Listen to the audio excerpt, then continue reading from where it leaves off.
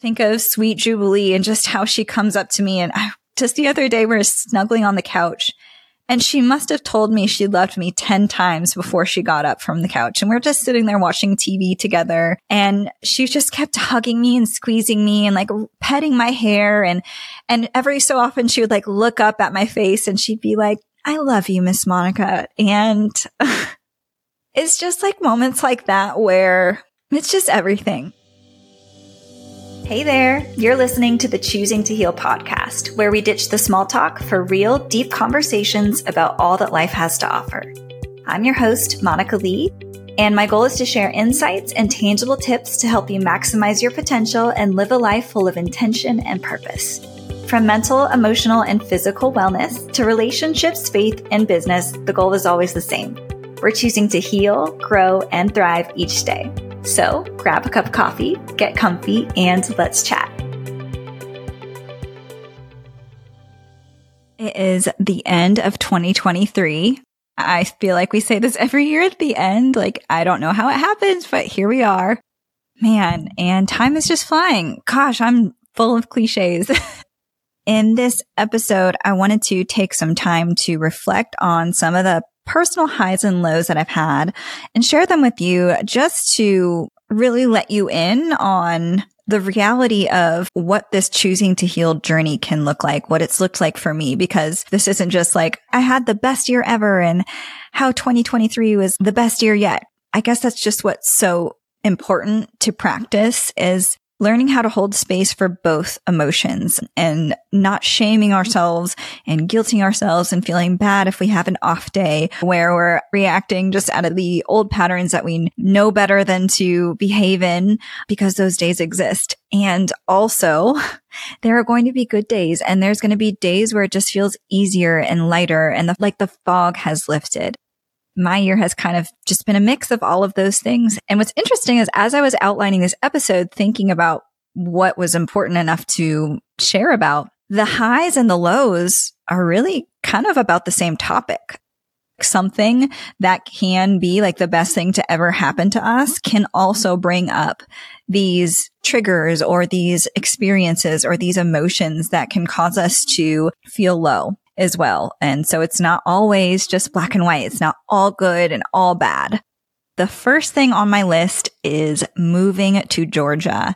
And for those of you who are unfamiliar with my story, the reason why this is such a big deal is because I went through a divorce a couple of years ago and my ex-husband and I lived in Louisiana. And so when we went through the divorce, obviously I had planned to stay in Louisiana until God had other plans. And my now partner, Joshua, came into the picture. And you know, in the very beginning, we just didn't even consider the possibility of having a relationship because he lived in Georgia and I lived in Louisiana and we both were divorced with kids. And so obviously we had co-parents to consider. And so the only way that it would ever happen is if we could get one of our exes on board. And at the time that seemed near to impossible. It seemed like just so out of the question. But if you are listening to this, I mean, you know how that turned out. And I guess I just want to take the time to really hold space and be in awe of how possible the seemingly impossible can be. And taking time to reflect back to that space of feeling so desperate and so upset and so disappointed, feeling like the unfairness of life that this beautiful thing. So it was just out of reach. It was like a carrot being dangled. Like, here's this thing that has a potential to be so good and it is so good, but you can't have it. Long story short, here we are. My son and I, we live here in Georgia with Joshua and his kids. We all live under the same roof. We share custody with our ex-spouses. And my ex-husband, Josh, lives in Georgia too. And the way this kind of all went down, if you want the full story, I go more in detail as to how we ended up here in episode 7. So if you're like, what in the world? What was the process of getting my ex-husband to move out here? Which, by the way, I don't even like saying that, like getting him to move out here, because I really did not try to get him to. It really was a process of surrender and acceptance and simply like planting a seed and saying, hey, this is my desire. And a lot of how that conversation unraveled, it was from a place of healing, and it was from a place of growth and healthy communication, which only was made possible because him and I went through the healing process and went through so much therapy before our divorce. Thankfully, as these big life decisions and conversations come up, we're able to communicate them in a way that is healthy and that isn't a manipulation or trying to control the other to get our desired outcome. Anyway, I remember being with Joshua. Yes, it's kind of confusing. So my ex's name is Josh and my current partner's name is Joshua. I remember one night we so desperately were crying out to God. Like we were holding each other in each other's arms, just like crying, tears rolling down our face, praying and crying out to God. Like, please, God, see how much we want this. And, you say that you give us the desires of our hearts and we're releasing the outcome to you, just begging really and letting go. And we didn't get any instant answers. There were a lot of times where it didn't look like it would ever work out. There's some things in this life where there's really just no explanation other than just like giving God the glory. This only happened because God. There's no explanation but God.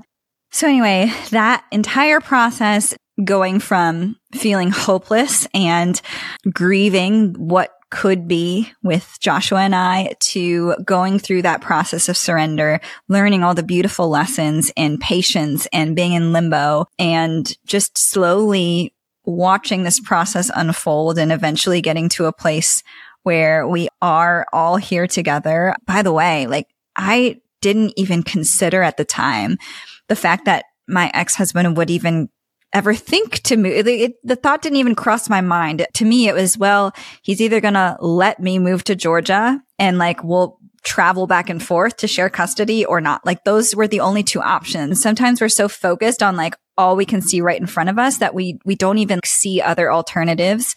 And that was his idea. He wanted to come out here to Georgia to see like the area that Jasper would be living in. But also during that trip, he shocked us all by saying, hey, can I go visit this area? I kind of want to check it out because who knows, maybe it would be nice to start over here too. So that definitely has been a high of this year. Of course, that is the top of my list. Really just this beautiful reset of all of us being able to be on the same page. This year we shared Thanksgiving together. My ex-husband came over and we got to spend time together. We try to do that a lot anytime we can have these memories with the kids. He came over with a board game and sat down and played the Game of Life Mario Edition with our son and Joshua's 3 kids. And it's just, life is good.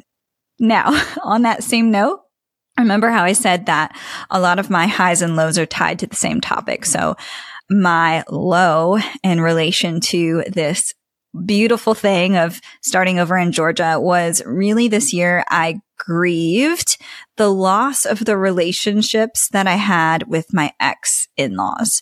My mother-in-law, father-in-law, my sister-in-law was very, very close to all of them. And it's not that we don't have a relationship anymore. I'm very grateful that this divorce didn't cause family feuds or like picking sides. Everyone has been so supportive throughout this process. We've gotten to keep in touch and I still communicate with them weekly, sending pictures and updates. And for Jasper's birthday, we all went on a joint family vacation. Us, my ex-husband, his family, my now partner Joshua, his kids, we all went to Margaritaville to celebrate Jasper's birthday together. And my ex-mother-in-law, she loves my new partner Joshua. It's so beautiful. And also, it has been so painful for me to grieve the loss of how our relationship used to be. Even last year, we spent the holidays together. I even cooked the turkey for my ex-in-law family. And Joshua was there too. But like the first year of divorce, I didn't really have to grieve that loss because we were still so intertwined and I was still living in Louisiana. But not having them this year at Thanksgiving was really hard for me. When I married him, I married his family too. And so when I chose to divorce, that was really hard because obviously I didn't have any issues with his extended family. I still loved them all the same. And also our relationship was affected because of it. And that was really sad. So my first high was this big, giant, life-changing milestone, starting over in Georgia with my ex-husband, with my new partner and his family. So this next high is much less of like a big life event. And it's just like everyday life, appreciating and having gratitude for the fact that I get to come home every day to this partner that I love so much, that this partner that I did long distance with for over a year, that I just wished I could just go to bed with at the end of the day every night. And when you're in a long distance relationship, there's obviously like hard things that come with it, but what isn't talked about enough or highlighted enough is the good that can come from it. But that's one good that came from it, was it allows me to appreciate these everyday moments so much more. And then on top of that, I just cherish how easily and naturally this family transition has been with the kids. I was kind of thrust into the newness of having these bonus kids, and there's just a lot that comes with it. And you hear these horror stories about like, you know, how stepkids can hate the stepmom and they're like, you're not my real mom and all this stuff. But from day one, our kids have been so accepting and so loving of the whole situation.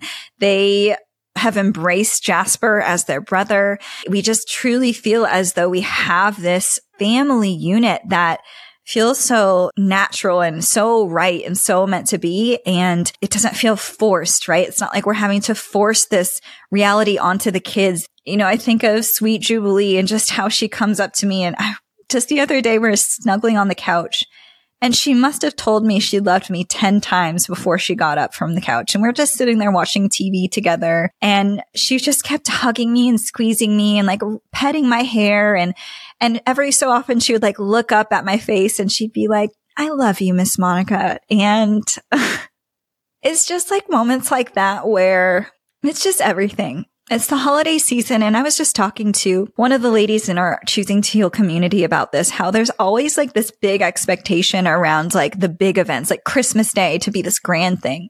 But we're talking about how like so much of the magic, the holiday magic, is in these little everyday moments. There's just so much beauty in the everyday. Like today, I'm picking up Emerald, which is our oldest daughter, from school for the first time. And I'm so excited. Like, I'm going to go pick up Starbucks, her favorite drink. And the reason I'm picking her up from school is because out of nowhere, she wanted to take piano lessons because she saw me playing the piano. And that's so special to me. We get to have like this bonding experience, and I get to pick her up from school, and it's just her and I. That girl lives and breathes music. And so I'm going to surprise her by telling her she can create her own Spotify playlist, because that's what we do. Like in the car, is all the kids are always requesting, like, can you put on this song and that song? We have our family playlist on Spotify. And every time I'm in the car with her alone, she's sitting in the front seat wanting to like, you know, click on all the songs and play DJ. And so I just know that it's just going to be this simple everyday thing, picking her up from school and driving to piano lessons. And so many of us like do these every day. It's like driving to football practice or whatever it may be. But like, I literally cannot wait to just have that 20-minute drive with her and sit and watch her learn how to play piano. And I literally just have chills every time I think about like how special these everyday moments are, and that I get to create them with my own son and these 3 beautiful children who love me and love Jasper and have accepted us, and we're creating this beautiful life together. I literally could end the episode there. So I just got done sharing about how beautiful blended family life is. And also there are challenges and there are struggles and there are hard moments that are specifically to do with having a blended family. It brings up a lot of feelings. It's hard for me that Emerald is not my biological daughter, that all 3 of them, it gets hard. Yes, there are these beautiful things, and yes, like I accept them and I love them so much. And also like Joshua has a past and I have a past. And, you know, if we had our way, this wouldn't be like how we wanted our lives to play out. You know, thankfully, both of us we're at a place now where we see like how our broken past led us to exactly where we needed to be today. And like it had to happen this way in order for us to have the life that we have. But also there are days where I just give in and it feels overwhelming, the unfairness of it all. all of that stuff that you really only get to experience if you have been through a divorce or if you are a step mom or dad. And this goes for, I'm sure, like foster parents and just all these different versions of blended family life. And sometimes I fall into this shame spiral because I think I should be just so grateful and always focusing on the positives, like the ones that I just shared with you. And like, what do I have to be negative about? Anyway, that is another low that made this list because it really is something that I have to battle on the daily. Okay, am I going to choose to let this ruin my day? And sometimes it does, if I'm being perfectly honest. Sometimes I have triggers that are so bad that I have to remove myself because just being at home or looking at the kids is so triggering. And yes, I just admitted that out loud. Like, that doesn't feel good. And then there's all the shame that comes from it. And so the everyday holds both the good and the magical and the beautiful, and also the pain and the brokenness and the hurt and the old wounds and the past traumas that are still unhealed and that I'm still healing, that I'm still stumbling through, that we all are, and we're going to continue to heal. Yeah, it's both of those things that are within the everyday that have made up this year. Just consists of good days and bad days, you know?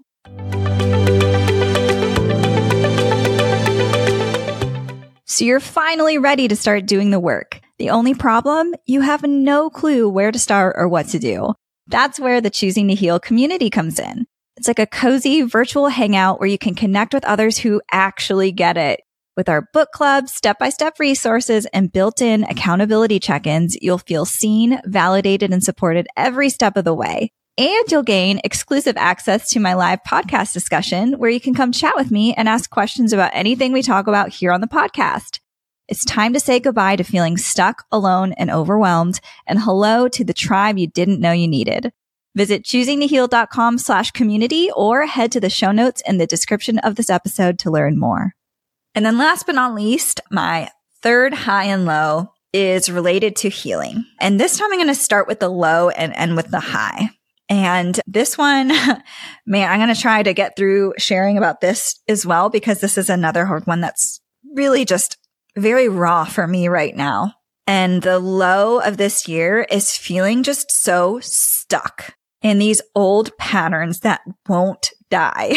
I mean, there's a reason I created this podcast, this brand called Choosing to Heal. It's because I literally wanted to spend as much of my time and energy to growing into the best version of myself. Like, I don't want to stay a victim to my circumstances. I don't want to react in these old ways. Like, I want to undo these coping mechanisms that I learned from an early age. And the desire there is obviously so strong. And yet I am human and I am still choosing to heal. I have to, because guess what? I'm not fully healed. I'll never be fully healed. You know, my best friend, she just sent me a message before I got on to record this. And she said, Monica, the name of your brand isn't Choosing to Healed. You're not sharing from a healed place. You're doing exactly what the name of the brand, the podcast is, you know, but that has been so frustrating to me this year. Man, I am working so hard and trying so hard. There are these old patterns that I just have not healed yet. And it's like they keep showing up and they keep getting triggered. And I think it's because the fact that I actually have spent so much time, I've just been feeling so discouraged. Like, man, I have been choosing to heal. I have been putting in the work. So why is this taking so long? Why am I not further along? And then on top of that, like the fact that I have this podcast and I can intellectually understand a topic. Okay, I understand that I'm triggered from this old wound of feeling like not good enough. And it was caused by this experience in my childhood. And I know that I'm creating meaning and attaching meaning to it. And I'm reacting from that place. And the reason I'm reacting in anger is to protect this more vulnerable part. It's like, I know all of this. And I still react in anger. I still get triggered. And it's like, I'm literally watching myself having like this out of body experience. You know better, Monica. And what does that do? It creates more shame. What happens when I go to shame? It doesn't get pretty. All of my protector parts start kicking in. And that has just been so frustrating, you know, and that leads into this final point on my 23rd birthday. Oh my God. What am I saying? It's year 2023. That's why I said 23rd. On my 34th birthday this year, which was just last month, mind you, I had one of those days where I just was not my best. And it was not just a day. It was actually a span of several days. There's moments where you get triggered and you can kind of like take yourself out of it. If you take a few deep breaths or go for a walk, and a few hours later, you're finally to a place of calm. This went on for a span of several days where I just felt stuck in this protection mode. Everything felt so threatening, and I was very aware of it. And it went into my birthday. And then you think about birthdays and the expectations that are attached to it. And Joshua was doing everything he could to make me feel special and to help me calm and regulate. And it just was not working. Like nothing was working. And so then there's all these disappointments and hurts on top of that. And I remember blowing out the candles on my cake, thinking, please let this be the year that I can finally have a breakthrough in this area. I don't want to spend more birthdays feeling like this. And this is where I'm going to flip the script, change the perspective, and take a step back from those emotions and realize I am finally in a place in my life after 34 years. I'm in a season and I'm in a relationship that is safe enough to finally allow myself to heal. It's finally safe enough to do this deep healing work. I've spent a lot of time kind of healing back the layers of these hurts and wounds and traumas, but then we have those like deep core wounds. The fact that they are coming up is an opportunity to finally get to the root of the issue so that they can be gone for good.